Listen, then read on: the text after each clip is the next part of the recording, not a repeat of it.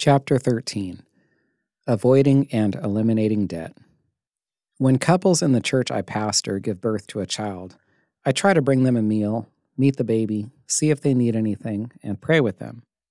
When Robert and Katy Cunningham had their fifth son, I went to see not only them and their new baby, but also their new living situation. They, 7 people, including 5 energetic young boys, had moved into a broken-down motorhome that was sitting on the property where Robert was building their house. When I returned home, I told my wife 2 things. First, I shared how proud I was of Robert and Katy for their commitment to being debt-free and all the sacrifice that was involved in sticking with that conviction. Second, I said, we don't have very much to complain about. Not long ago, Robert finished the construction. They were able to move out of the motorhome and into their new house debt-free. Maybe you have said, people can't buy a home with cash. I have heard this argument many times, and Robert and Katy's testimony, as well as many others, reveals it is not true. I have watched young and old people alike, inside and outside my church, purchase homes without mortgages. Here are 3 points of advice to help you do the same. Avoiding a mortgage. First, consider a rental. Many people argue that it's better to buy a house because if you rent, you're throwing money away. The idea is the money would be better off put toward the cost of your house. This appears to be true until you consider how much of a mortgage payment goes toward the interest versus the principal. The money going toward the interest isn't going toward the price of the house any more than rent goes toward the price of the house. If you want your money to go toward the price of the house, save up the money and buy your house with cash. Second, live modestly.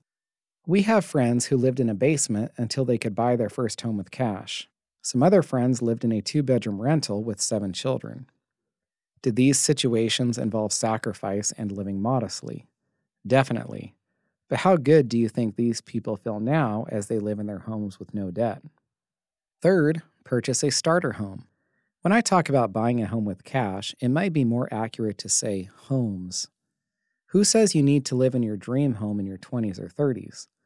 A better approach is to purchase a smaller starter home with cash and save up for your next home. Then sell your starter home, which is hopefully worth more than when you bought it, and use that money, along with the money you've saved up, to purchase your next home. As your family and income grow, so does your home. If, for whatever reason, you still decide to go ahead with a mortgage, let me offer you 2 points of advice. Understand qualifying. Real estate agents and loan officers want you to sign for the most amount of money. This has left people with much larger mortgages than they can afford simply because they were told they qualified. They were locked into high payments that paralyzed them for decades, leaving them unable to save, be generous, or prepare for emergencies. A much wiser approach is a smaller mortgage that can be paid off faster and easier. Choose a 15-year versus a 30-year mortgage. There are many benefits to a 15-year versus a 30-year mortgage. Lower interest rates, less interest over the life of the loan, quicker equity built into the property, less likelihood of being upside down if the housing market crashes. The only downside to a 15-year mortgage is larger monthly payments, but most people would be surprised to learn they're not that much larger. For example, the monthly payment on a 30-year, $300,000 mortgage with a 4% APR is $1,432 for a total repayment of $515,609, $215,609 in interest. The monthly payment on a 15-year, $300,000 mortgage with a 4% APR is $2,219 for a total repayment of $399,431, interest of $99,431. The difference is $787 per month, but the interest is more than cut in half, $99,431 versus $215,609, which saves you $116,178. Strategies to eliminate debt. What if you are already in debt, whether from a mortgage, credit cards, school loans, automobile loans, or all the above. You need strategies to help eliminate the debt you have. Sacrifice. Remember, every cent counts. All the money we avoid spending puts us that much closer to being debt-free. This requires being frugal and intentional with purchases. We must often say no to things we want. The most popular and effective approaches to finances can't prevent us from having to go without certain enjoyments. While formulas and budgeting techniques can be helpful, there's no substitute for sacrifice. Instead of being one strategy, think of this as the umbrella over all the strategies because each of them requires sacrifice. If we expect to eliminate debt, we must live in a way that others might consider extreme. Our society is so indulgent that if we live normally, we will never be debt-free. Live below your income. The worst approach you can take with your money is spending it as though you make more money than you do, living off $7,000 per month when you make $6,000 per month. This will increase your debt month by month. The reasonable approach is spending at your income level, living off $6,000 when you make $6,000. But if you make $6,000 per month, is the solution to live as though you make that amount? No. This will have you living paycheck to paycheck, spending all the money you make. You won't increase your debt, but you also won't eliminate any debt. The best approach is spending as though you make less than you do, living off $4,000 when you make $6,000. This will allow you to pay off almost $100,000 in 4 years. 4 years times 12 months times $2,000 per month. Eliminate unnecessary expenses. As you consider your expenses, try to eliminate whatever is unnecessary, such as going to the movies and eating out. Cancel subscriptions you don't need, such as cable television and extra phone lines. When you travel, bring food with you. Preparing meals at home saves money. While Katie and I were trying to get out of debt, if we ate out for a birthday or anniversary, we usually used a gift card. It may seem impossible to live without certain pleasures you've always enjoyed, but remember, the more expenses you eliminate, the faster you'll be out of debt. Buy used. As a ministry family, we've had lots of clothes and other items given to us. When all our bases weren't covered, we were able to find what we needed at yard sales and thrift and consignment stores. When you need new stuff, you can spend a fraction of the price buying used. Stay home. If you asked those who are closest to us, many people would say Scott and Katie never go anywhere. Traveling is expensive. Eat, play, and laugh at home. You will save on gas, lodging, and put less wear and tear on your vehicles. There are 3 keys to success with this strategy. First, build relationships. When your children feel connected to you and each other, they will be more interested in staying at home because this is where they can be with those who are closest to them. Limit screen time. If family time involves a television or computer, kids are more likely to feel closer to the electronic device than their family members. Look for ways to connect. Can Friday evenings become game night or make your own pizza night? We purposefully end each day in the living room with everyone relaxing, visiting, and mellowing out before evening prayer and bedtime. Second, avoid conflict.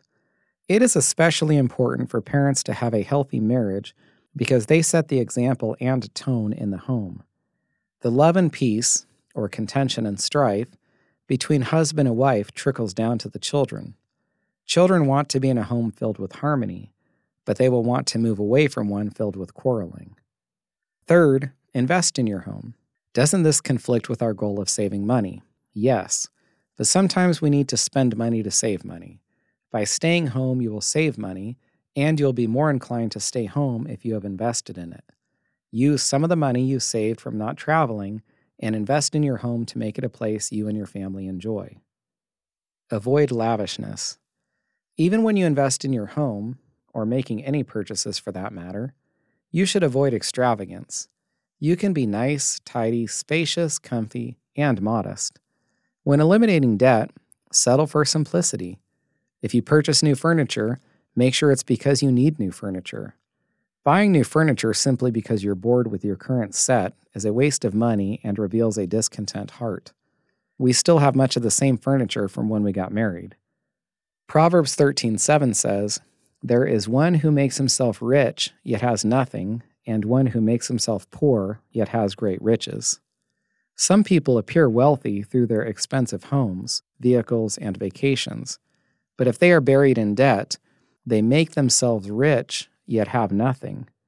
If their debt exceeds the value of their possessions, then they have less than nothing because they are in the negative. Others make themselves poor through their humble living, but they have great riches because they have money saved and no debt. Avoid going big. Holidays, birthdays, and anniversaries can really add up. Our honeymoon was free because my parents let us use their timeshare in Palm Springs. How sad that many young couples limp out of the starting gate financially. They begin their marriage with thousands of dollars in debt, not from purchasing a home or car, but from their wedding and honeymoon. Save the dream trip for when your debt is paid off. Make it a reward. For birthdays for each of our children, we buy one gift, and we ask the grandparents to buy only one gift. We also celebrate the child by having dinner and a cake that Katie prepares. For Christmas, our children buy their siblings small gifts. Katie and I have mutually agreed not to spend much on each other. We try to do most of our shopping after the holidays are over when things are discounted. For example, we have a tradition of buying all the discounted candy and eggs after Easter and having our own hunt with them. A minimalist approach not only keeps expenses and expectations low, it also minimizes stress and covetousness. For some people, the joy of special occasions is overshadowed by their financial anxiety. Throughout the year, we allow our kids to be bored instead of trying to entertain them. Not only does this save money, it causes them to find things to do. We encourage them to engage in activities that foster creativity, such as music, art, reading, writing, and building. We purchase books, musical instruments, and art supplies. Because we want our kids to play outside, we also invest in bikes, skates, scooters, jump ropes, and sidewalk chalk. We haven't introduced them to video games. Most children have toys they don't play with. Figure out which toys your kids like and invest in those. For us, Legos, Duplos, and Connects have shown to be tried and true.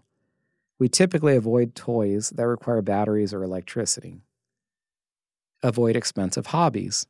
There's something wrong when people are thousands of dollars in debt, yet they are spending thousands of dollars on activities, hobbies, and events that they really can't afford. Until you are debt-free, you should try to avoid those activities that cost a lot of money. Enjoy cheap or free. Have you been led to believe that you must spend money to enjoy yourself? There are many activities that are free or nearly free. Find something that you and your spouse and family love that doesn't cost much, or better yet, is free. Here are some examples. Visit a museum, aquarium, or zoo. Many of these offer free admission on certain days. Read. By yourself, with your spouse, or to your children. Combine this with another free activity, such as taking a trip to the library or bookstore. Many of these have children's play areas. Watch a movie. Didn't I discourage this in the last chapter? Yes, when frequenting a theater, but not when watching something much cheaper or even free. When you're at the library getting your next book, you can also check out a DVD. Play games. A board game, puzzle, or deck of cards is a wonderful way to be together and pass the time. Attend church activities. Weekly Bible studies and home fellowships are free and have added spiritual benefits. Volunteer. Serve at your church, a soup kitchen, or pregnancy center. If you have children, they can be involved, which teaches them important lessons. Visit the farmer's market. Take in the sights, sounds, tastes, and smells while supporting your local community. Sometimes you can find fruits and vegetables in larger quantities and for cheaper prices than at the grocery store. Spend time outdoors. Take a walk, jog, garden, have a picnic, hike, or go on a bike ride. If you want to do something athletic, you can play basketball or join a sports team in your community. Create. Cook a meal, make a photo album, draw, paint, or write. Develop a skill. There are free tutorials online to learn new skills, such as a foreign language, knitting, photography, or a musical instrument. Be hospitable. Invite friends or neighbors to your home. Make it a potluck to ease the labor and financial burden for everyone. Be productive. Clean the house, finish a project that's been nagging at you, plan a trip, polish your resume, or write a letter. Host a yard sale. Get rid of unwanted clothes, furniture, and other items while making money, decluttering, and blessing others. Keep the end in mind. Eliminating debt is difficult, and applying this strategy will help you apply the other strategies and give you the needed motivation to keep going. We paid off our mortgage after 7 years by dreaming about what it would be like to be debt-free. Bills kept primarily limited to utilities, purchases made without having to worry if we had the money we needed, more money put towards savings and giving, no longer being slaves to a lender. We kept these blessings in mind while telling ourselves no purchase, trip, or luxury was worth trading for them. Keep reminding yourself of the joys you will experience when you are debt-free. Continue giving. I know this doesn't sound like a strategy to becoming debt-free, but you will see why it is in a moment. For now, consider this illustration of the temptation you will face. A man had 2 prize-winning calves that provided him with thousands of dollars. He told his wife, "Honey, this is wonderful. God has blessed us with these 2 calves, so I'm going to honor him by giving him one of them. One will belong to God, and one will belong to us. Whatever God's calf brings in financially, we are going to give to him. Whatever our calf brings in financially, we are going to keep for ourselves." The man came home one day looking sad and discouraged. His wife said, "Honey, what's wrong?" The man said, "I can't believe it. God's calf died." We want to let God's calf die versus our own. As you strive to pay off your debt, money will be tight and you will be tempted to avoid giving to God. You must resist this temptation. Giving and paying off debt seem mutually exclusive, as though doing one is choosing not to do the other, but they are compatible. If you want to honor God by paying off your debt, you must also want to honor him by continuing to give. God says, "Those who honor me I will honor, and those who despise me shall be lightly esteemed." 1 Samuel 2, verse 30. We shouldn't expect God to honor our desire to be debt-free if we stop honoring him by no longer giving. God can help you pay off your debt better using less of your money than you can pay off your debt using all your money. Therefore, continuing to give is a strategy. Rod Rogers said, "If you want God's help to get out of debt, you must put God first in your giving." It flies in the face of conventional wisdom, but I have seen many families give their way out of debt. I'm not promising everything is going to go perfectly if you give, but I can just about guarantee that things will go poorly if you do not give. Will God allow people to prosper financially if that is the very area in which they disobey him? God loves us too much to let that happen. Do not expect to get ahead if you withhold what the Lord expects you to give. Charles Spurgeon said, "Many people are poor because they rob God." Katie and I had some friends who wanted to become debt-free, but at first they approached it wrongly. They said, "We stopped giving. We were going to resume giving when we were out of debt, but we kept falling further behind. It wasn't until we gave again that we were able to pay off our debt." Put extra money toward debt. As you apply the above strategies, you will be tempted to spend any extra money that comes your way. Decide right now that you will put it toward repaying your debt. When you receive your tax return, Christmas or birthday cash, inheritance money, or income earned on the side, put it toward debt repayment. When Katie and I were trying to eliminate debt, all our extra money went toward the mortgage.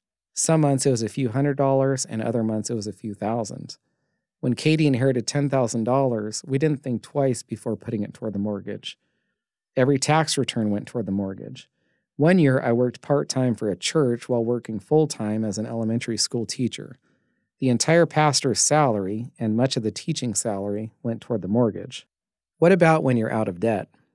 When we are out of debt, what are we going to do with the extra money we have available? First, Hopefully, we will increase our giving out of thankfulness to God for helping us to become debt-free. Second, we should increase our savings. More on this next chapter. Third, we can loosen up a little. When we were out of debt, we made some purchases we wouldn't have made while we were still in debt, but our lifestyles didn't change that much.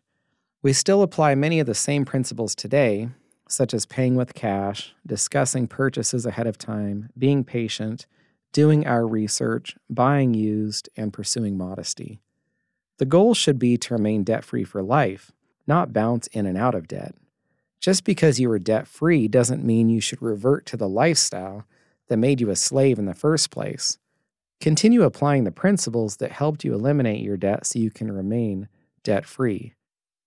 Possibly missing out on God's best. Let me leave you with this final encouragement. If you don't have the money to make a purchase, the answer might be not yet instead of no. The door might be closed only until God enables you to come up with the money you need. He can do so by prompting you to improve on your ability to save, convicting you about being more frugal, showing you things you can sell, helping you avoid costly expenses, giving you greater wisdom for how to handle the money you have. But if you buy something when you don't have the money to do so, you might be missing these and other wonderful blessings God has in store for you. You don't want to have to wonder whether God would have helped you obtain the money you needed to avoid debt. Be patient and trust Him so you don't end up settling for far less than His best. Think about these two questions. Is it God's will for you to own something? Is it God's will for you to avoid debt? If the answer to these two questions is yes, then God will enable you to buy with cash. And if it is God's will for you to buy with cash, you can be confident He will help you to reach that goal. He will equip you with everything good that you may do His will, working in us that which is pleasing in His sight. Hebrews 13:21. Once your debt is paid off, you are ready to start saving.